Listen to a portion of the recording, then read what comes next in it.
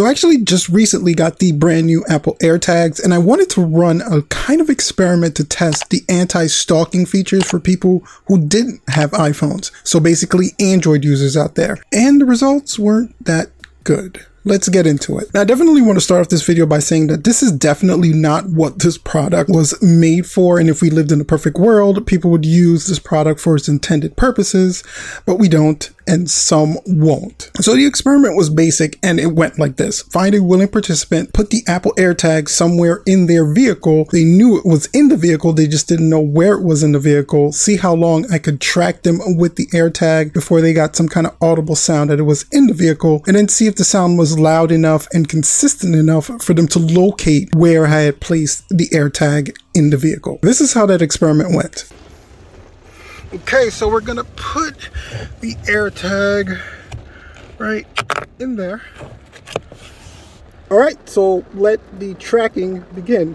I feel kind of like Batman sneaking one of those trackers onto one of the villains. Let's see exactly how well you can track somebody with this thing, and let's see exactly how long it takes for them to know that they're tracking you, especially if they don't have an iOS device. So this is going to be day one of my little tracking experiment. The AirTag has been knowingly placed inside the participant's vehicle. The only thing they don't know is where exactly in the vehicle it's located, and that's just so when it starts beeping to see if they can actually find and locate it.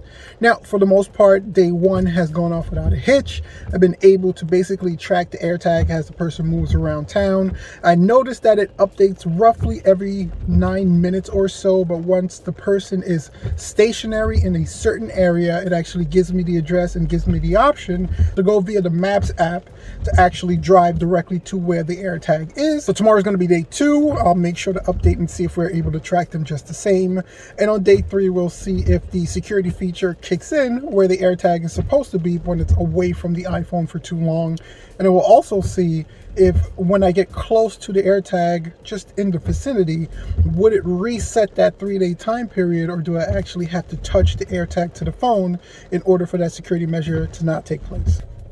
So this is going to be day two of our little tracking experiment. And today, what I did is I wanted to run a little test. So I had our willing participant meet me for lunch at a certain location, but I didn't have them tell me exactly where they were. So I used the AirTag to track them to their current location. And then when I got there, I told them to go to any of the restaurants surrounding us, park in that parking lot, and I would use the AirTag to track them directly to that restaurant. And within a 9-minute interval, I was able to do just that.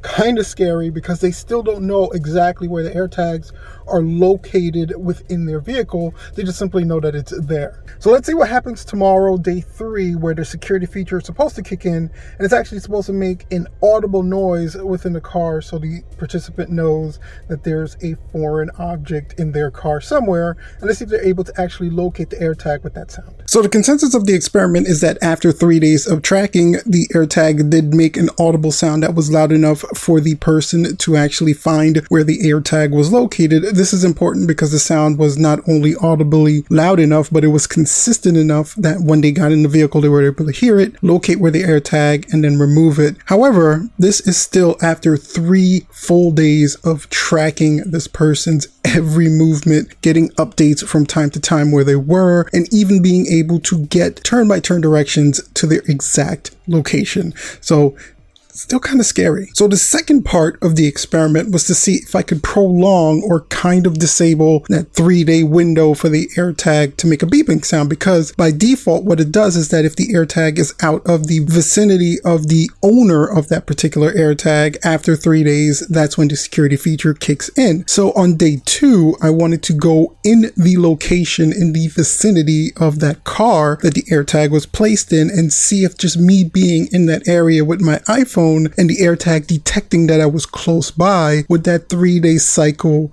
sort of reset? And it did actually reset. On the 3rd day that the AirTag was supposed to make that security beeping sound, it did not. There was nothing, there was no sound, there was no indication at all. So it seems just getting in the vicinity or close within a couple of feet of the AirTag itself with that paired iPhone would then reset that security feature that basically tells the AirTag the owner was close by, and that 3-day cycle then seems to begin again, which is kind of another scary security thing. Now, this experiment was extremely interesting to me, and I'll preface this by saying that Apple's definitely not the only company out there that's doing technology like this. You have Apple, you have Samsung, and you do have Tag, and it seems like more and more companies are going to be generating particular technologies like this. Where Apple kind of differs is the fact that their network is so vast, because the AirTags actually update when it connects via Bluetooth to any Find Me device that's around it. So that's an iPhone, that's an iPad, that's a Mac,